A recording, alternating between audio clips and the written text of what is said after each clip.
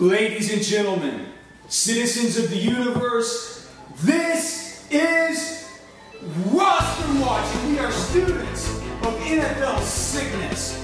Every time we look at the television, what do we see?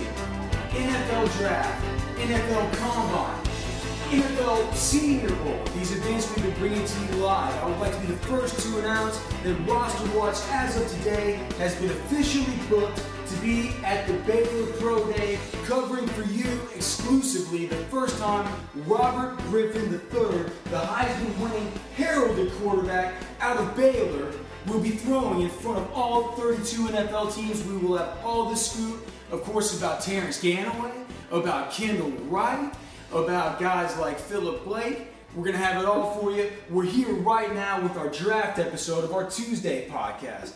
We're here with NEPatriotsDraft.com's local expert and the guy who we depend on for so much of our great draft-related insight, Mr. Mike Loyko. Steering the ship as always, Byron Lambert. Fellas, I want to talk about my favorite product in the whole world. That is the NFL. For all you geeks that love the off-season action, we have it here for you. We are prepping for your fantasy football season 6 months before anybody else. No one else. Who does this? This is for you. We are bringing you everything live, and we want to talk to Mike Loyko about all of the risers and fallers leading up to the NFL draft. There's been a few pro days that have occurred. There's been some shifts in momentum, and we want to be ahead of the curve. So, Mike, we want to know who's rising, who's falling, who's had a good pro day. That way our listeners know who to start keying on in 6 months in advance. All right, well, just briefly, I'll touch on the guys from the Combine and just get them out of the way quickly. We all saw what Stephen Hill did, the wide receiver from Georgia Tech. It looks like he's still rising. Georgia Tech had a pro day today or yesterday. He basically verified his time. I believe he ran another right around a 4.3. So it looks like that's what he is. Yeah, I still have major questions about his route running ability and his how polished he is as a receiver. So I'm still not sold on him as a first rounder.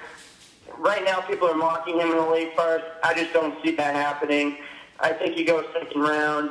Michael Floyd, he's rising. He might actually end up overtaking Justin Blackman, depending on how fast Justin Blackman runs tomorrow at the Oklahoma State Pro Day.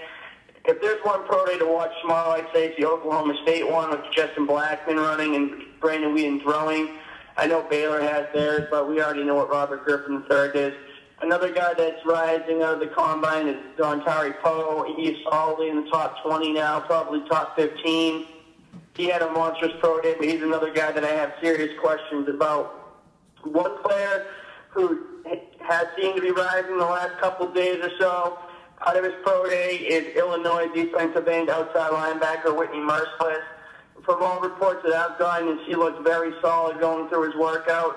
He looked very natural standing up in outside linebacker drills. And he's somebody that a lot of teams are there interested to see. I know the Patriots had their head scout there watching him. Their head scout really goes, his name's John Robinson. He checks out all the defensive ends and outside linebacker conversions. So he was there checking out to see if Whitney Merciless can actually stand up in the NFL. From all accounts, he had a really good three-cone time, 7.03. He ran a 4.49 short shuttle. I think he stood on his 40-yard dash time.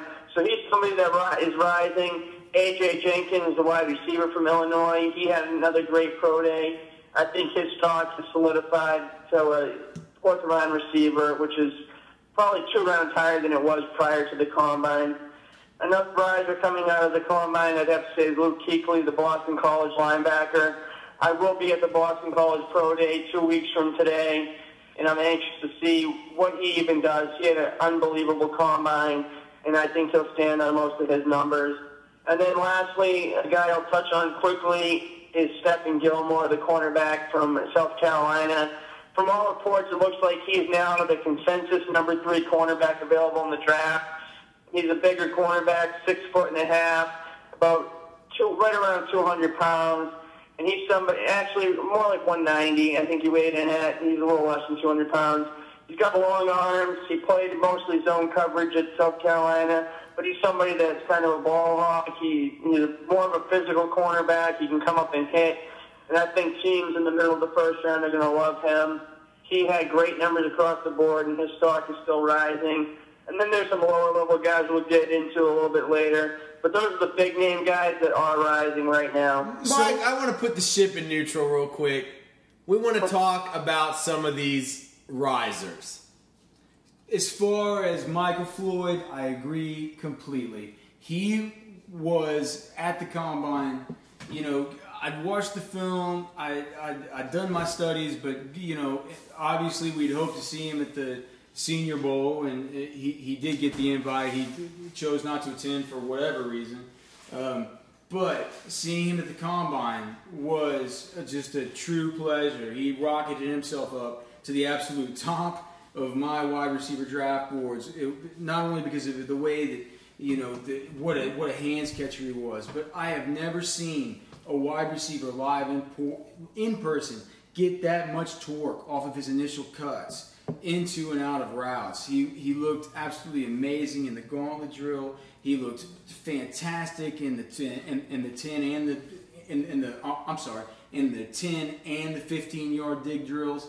He was outstanding. I'm not surprised that all the scouts that I talked to afterwards were completely astounded by his workout, followed up by hopefully the good pro day. As far as Dontari Poe, he's a guy that Byron and I loved coming into this deal. Got to interview the man. He's smart dude, real competitive spirit. I was wondering, though, I've watched film on him. All right, we know that Memphis's defense was absolutely horrible, okay? And there might be question marks about why a prospect like that, 346 pounds, sub 540, unbelievable bend, unbelievable cone drills, unbelievable bag drills. Why a guy 44, what was it, 44 reps on the bench? Why a guy like this? 44. Why a guy like this ends up at Memphis? Why he goes there? Level of competition. But the film I watched, he was getting consistently double teamed, triple teamed, sometimes quadruple teamed when they would send the fullback in there. You said that you had some serious questions about him. Did it have to do with the whole Memphis thing, about the level of competition? What is it you see fundamentally where you have questions about the guy? As far as I can see, he's a surefire talent. For somebody that is as athletic as him and as strong as him, playing in the Sun Belt Conference that just goes up against poor teams week in and week out, he's a player that should be much more dominant than he was. I mean, looking at his numbers, I know he faced some double teams and triple teams at times, but from tapes I've seen, his motor's not always running. He doesn't chase the play down like these other guys, and you might be able to get away with that stuff at the University of Memphis in a conference like he does, that he plays in. But that's not going to fly at the NFL level. Technically, he does have questions about the way he plays technically.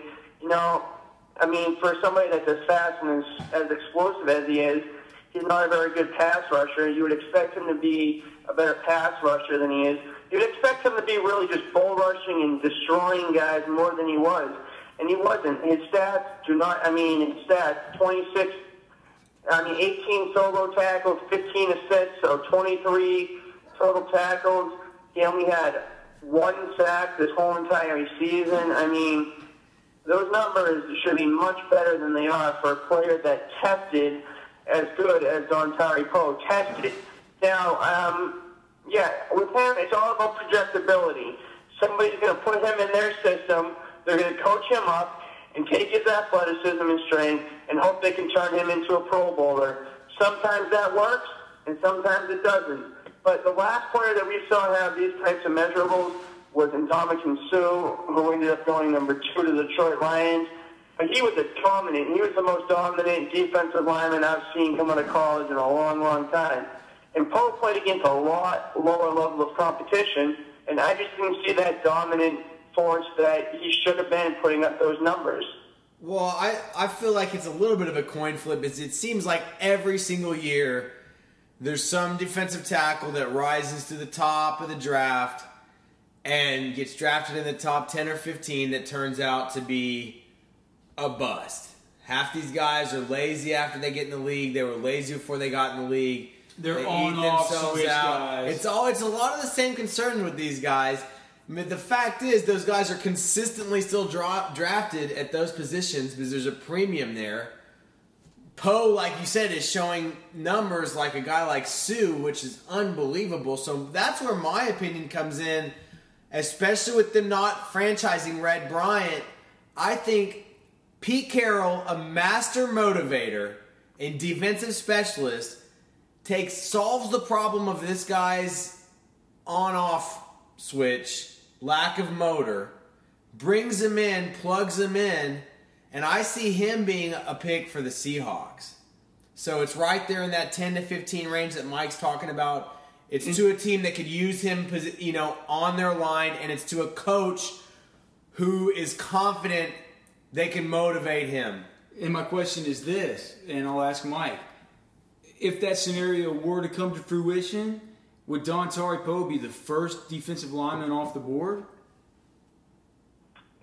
Well, besides Quentin Coples, I think Coples will go ahead of any defensive tackle. I should clarify. The interior defensive lineman. Like, would he go before a Brockers? I think he's going to go before Brockers. Like I wrote today in an article I have coming up tomorrow talking about potential picks for the New England Patriots. Brockers' stock, to me, it's settled a little bit already, and I think it's going to further settle down and kind of end up where it's supposed to be, somewhere in between 20 and 30. Once Brockers entered the draft, he kind of unfairly shot right to the top of boards, and now I think scouts and other people have had a chance to further evaluate him. So I think Poe, he's got a lot of momentum right now, and somebody's going to take a chance on that frame and that, athleticism. The only defensive lineman I could see or defensive tackle going before Dontari Poe is Fletcher Cox, who's another player that's on the rise. Prior to the combine, it looked like he was right around the 20, 25 area. Now it looks like he's going to be off the board by pick 20, maybe even pick 15. And listen, we all love Fletcher Cox. I believe, Mike, that we're all on the same page. We see him projected as the Bengals using one of their two first-round picks on a guy like Cox. Yeah, he's going to be attracted to a lot of teams. He can play multiple positions. He's really a destructive force in the middle. He's a really good athlete for his size. He was somebody that really used his athleticism and his size to be an ultra-productive. I believe he was Defensive Player of the Week in the SEC 3 times this year, which is pretty tough to do. I mean, he blocks kicks. He's somebody that's ceiling is just ultra-high. I think he could be a fit for a team like the Seahawks as well. I think he can fit a number of teams in that top 20. Well, hey, so while we're talking defensive linemen, an interesting characteristic of this draft is that, the general consensus is it's a very weak draft as far as pass rushers, outside linebackers in the 3-4, traditional deep pass rushing defensive ends in the 4-3. Everybody pretty much has question marks. And so I'm curious if, and there's a lot of teams that need pass rushers, that need defensive ends, that need outside linebackers. There's a big need there in the NFL for that. So in a situation in a year where there seems like it's a little bit void of that talent in this draft, for a guy like Merciless to come in and have a great pro day, does his stock artificially rise because of how scarce that position is in this draft? I mean, or is, how does that shake out, Mike? And would you consider him a reach if somebody takes him, starts thinking about him in the middle of the first round? Well, we always see these premium positions rise. They always go higher than people think. The defensive ends and pass rushers tend to go early. The elite cornerbacks go early. We always see that there's a run on tackles during the draft.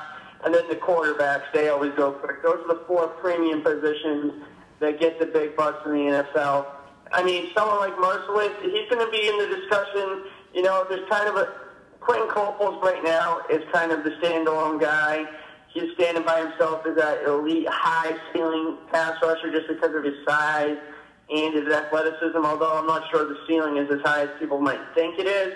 But then you're going to be in the discussion with guys like Nick Perry, who had a pro day at USC. From what I saw, all I was able to gather was from watching past the draft on NFL Network. People were saying he looks kind of stiff. You know, he's not going to be able to probably stand up as well as people thought he would. So he's somebody that's probably going to go in the 20s. Then you have Ingram, whose stock is rising right now. I think Melvin Ingram goes in the top 20.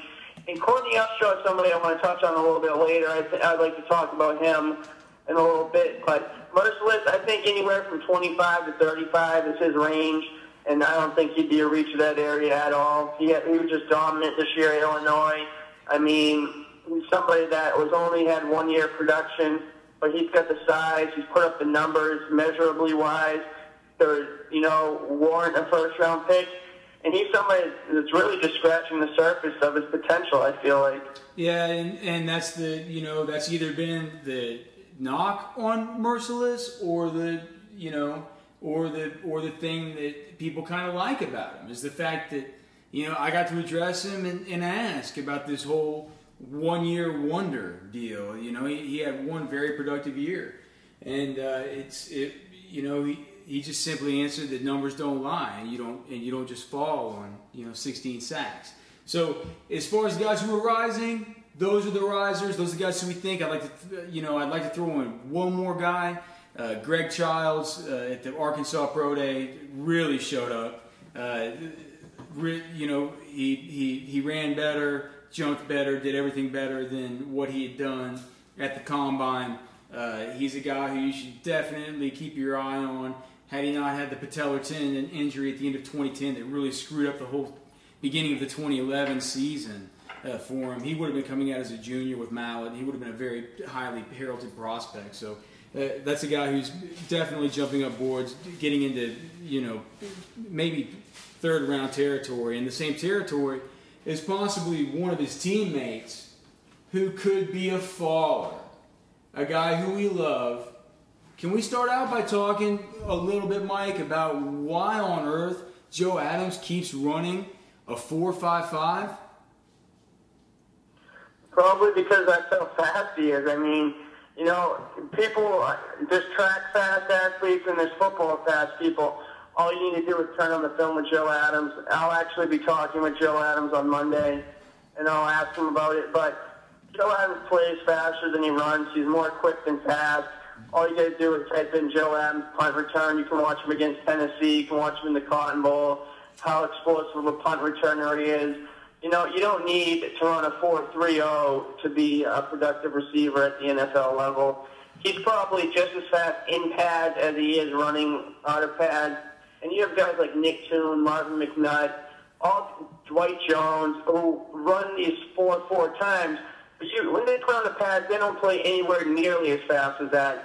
So a guy like Kendall Wright, who ran on paper a 4.6, or a guy like Joe Adams, who on paper ran a 4.5, those times are lower than that, first of all. And then they play faster than that. So the 40 times, especially this year, you can just take them and throw them out. So as far as, do you consider, I brought in the segment about the fallers with Joe Adams. I think that, we can all agree that as far as what we were expecting, he might not have showed up with exactly what we expected. Not necessarily how far he's falling down, industry boards right now. Who knows? But as far as the guys who you feel are falling, who really tops your list? Well, I think Joe Adams will probably go somewhere in the third round. Maybe that's falling a little bit from maybe where the second round people had him, but he's not one of the big guys that I have falling down the boards. Just briefly, a guy that I think is going to fall a little bit is Jonathan Martin, the tackle from Stanford. I just see players that, I just don't think he's a top 10, top 15 tackle. I see a couple of holes in his game, the way he redirects. I don't really like that way. He gets beat inside a lot, and he can be overpowered. He needs to get stronger. and I just see some holes in his game that he needs to work on. But in the late first round, he's a good. I wouldn't mind that. I actually think somebody that everybody loves, Courtney Upshaw. I think the last couple weeks have been pretty brutal for him. He looked really out of place and stiff going through linebacker drills at the combine. So now people are starting to think maybe he can't play linebacker in the 3-4 at the pros. You know, somebody at 270 pounds, you know, maybe he is only a defensive end at the next level. He's somebody that I think his stock is artificially inflated to the top 10 or 12 picks. I think he's going to go somewhere closer to 20, and you never know, maybe even lower than that once it's all said and done. You know, going into the end of the year, Courtney Upshaw looked like a late first-round pick. He's one of those pass rushers whose stock gets inflated because it's a premium position, but his numbers really don't jive with one of the premium pass rushers. He's more of that all-around, set the edge, play downhill, 3-4 outside linebackers, and not really that edge rusher type, although he can rush the passer decently. Well, and that's why I'm surprised you actually, said that the concerns were he looked out of place at outside linebacker is because after the Senior Bowl, watching him play defensive end, I didn't think he looked natural there at all, especially from a pass rushing perspective. And you're not putting him there or drafting him that high to be a run stopper. So, I was expecting more to be a plug-in in some type of linebacker position. But now if the scuttlebutt is that he's not going to be that comfortable there, and then his stock is high because he's an Alabama guy, potentially, the success they had. I mean, I was looking at him at the Chargers, maybe like you said, down closer around 20, but you think there's a chance he could even fall further than that? Let's tap the brakes a little bit. I've had the opportunity to talk with Courtney Upshaw numerous times this draft season, both at the Senior Bowl and at the Combine. Whenever I've asked him at the Combine, he verified what we basically all know. He's had his hand he's had his hand down in the dirt in a 4-3 and all kinds of sub packages that Alabama ran mainly on third downs. He's comfortable there. Mike Mayock says that through the lower portion of his body, he's a little bit thicker, which might lend better to his ability to be a 4-3 rusher. But that being said, I don't think the fact that he is just a menace. I think that's just something that these rushers have in them, and he's a guy who's a menace. He gets in the backfield. He gets a lot of action back there, and even on third downs, he was rushing the passer. He was getting back there, coming out of a 4-3. I don't think he's a guy that necessarily needs to stand up, and his body is, as Mike's saying, could be a little bit more suited to the inside. If he falls, he falls. But I think a team will be getting a steal. And let me just say that just because he doesn't look natural going through these drills doesn't mean that he can't do it and won't do it in the pros. It's just that, there's some other guys right now that look like they're going to be more natural converting from the defensive end to the outside linebacker position. And, Courtney Upshaw is somebody that I've loved this whole process. And, I think his stock was a little bit inflated to the top 10. I don't think he's a top 10 or 15 pick. I think his value is more near 20, and I just think that's where he deserves to go. I think it's spot on, Mike. After we've looked at it, that's exactly how I feel too. What other guys do you think? I mean, do you think are falling right now? Has there anybody that's had a particularly bad pro day so far that you'd want to key in on, or is it still just combine performances? It's tough to follow with the pro days. There's so many of them each day. Just some guys that I think are kind of heading in the wrong direction. I will say one definitely is Leonard Johnson from Iowa State. He ran an abysmal 4.7 time at the combine. I actually like Leonard Johnson at the Senior Bowl. He's not going to be one of these speed cornerbacks. He's going to be a physical press in your face, come up and hit you cornerback. But that 4.7 time, that's going to drop him at least 1 or 2 rounds, just because if you can't run and turn in the NFL, you're going to be susceptible at outside cornerback position. So he's probably going to have to play inside. Another guy that's slipping, at least on my board, is Dwayne Allen, the tight end from Clemson.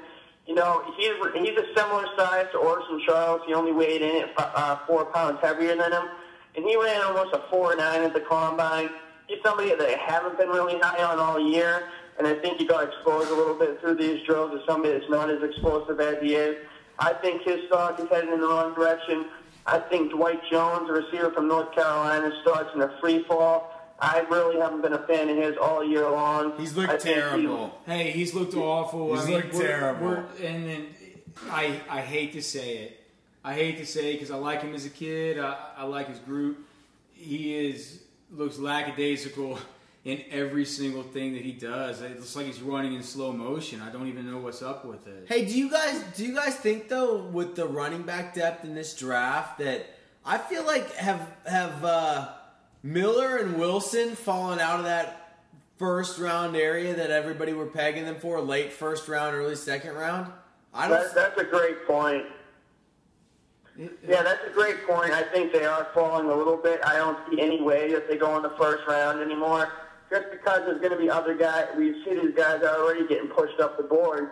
Running backs are going to go in the second and third round and fourth round. I don't see Wilson or Miller going in the first round. I actually could see them slipping to the middle of the second round. I just don't see them going in the first round just because it's not a premium position. Well, I'm gonna harken back to one quick point that Mike made about L.J. Leonard Johnson out of Iowa State. And yes, the time was abysmal, and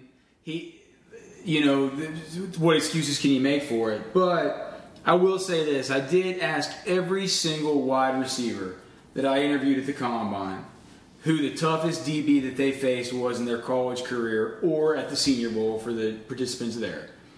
And the response that I overwhelmingly got was actually Janoris Jenkins while he was at Florida. Got that from probably five different wide receivers. There's 3 or 4 others said Leonard Johnson. And then there was, a couple of others that had an array of responses. But that just goes to show me that LJ, he's tough. He's a press guy. They say he's physical. They say that he talks a lot of trash. He kind of reminds you of one of these shorter, more squatty, kind of safety-ish corners, maybe Mike, do you think maybe like an Ellis Hobbs or something like that, or is that too lofty a comparison? No, Ellis Hobbs he was a fast guy. He ran in the 4.4s, maybe even 4.3s. He was a kick returner. Yeah, we got to talk. Well, James Christensen, who owns and runs NewEnglandPatriotsChef.com, he's based out of Iowa, and he asked Justin Blackman point blank after Iowa State beat Oklahoma State who the best cornerback he faced was, and Justin Blackman was just raving about Leonard Johnson, saying how physical he was, and he was the best corner he faced. So just because he's going to run slow doesn't mean, like we saw Upshot, doesn't mean they can't do it at the pros. It's just going to hurt his stock. He's not going to go in the second. I can tell you right now, he's not going to go in the second round because 4.7 cornerbacks don't go in the second round. That is a huge question mark with that time. Hey, when you are a pirate on the seas, you're always steering the ship looking for treasure. Here at Roster Watch, it's all about our fantasy football fans. We're trying to deliver you the biggest treasures there are. And one gem that I want to talk about on our way out is our guy Hill from Georgia Tech. We know Mike Loyko touched on him earlier. He's a riser. I think he's a guy you've got to look out for next year, especially in your keeper leagues. And what I want to know is what kind of impact can he have as a rookie? And the obvious comparison is going to be to Demaryius Thomas because they're from the same system, who has been ultra sick in the NFL when healthy. Mike, can you please expand on this for our listeners? Because I firmly believe this is a guy that we need to start keying in on. I'd say the absolute ceiling for Stephen Hill next year would be what Torrey Smith did this year for the Baltimore Ravens, which really is a one-route runner, just run straight downfield and have the quarterback throw you the ball. He's not going to be able to do much more than that right away, especially if he goes to a team like the Patriots or the Packers or the Saints, a team that runs these complex passing systems with option routes and based off the coverages the defense is throwing at him. He just wasn't asked to do that stuff at Georgia Tech. He's not going to be able to come in right away and run these crisp option routes and, check with me is that some of these other receivers, maybe like a Michael Floyd, who has more experience route running, is going to be able to do. So absolute ceiling, I would say, is what Torrey Smith did this year, but maybe even not that much.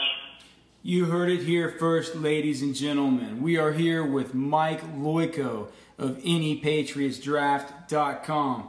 This is Roster Watch. This is fantasy season. This is off season. This is draft season.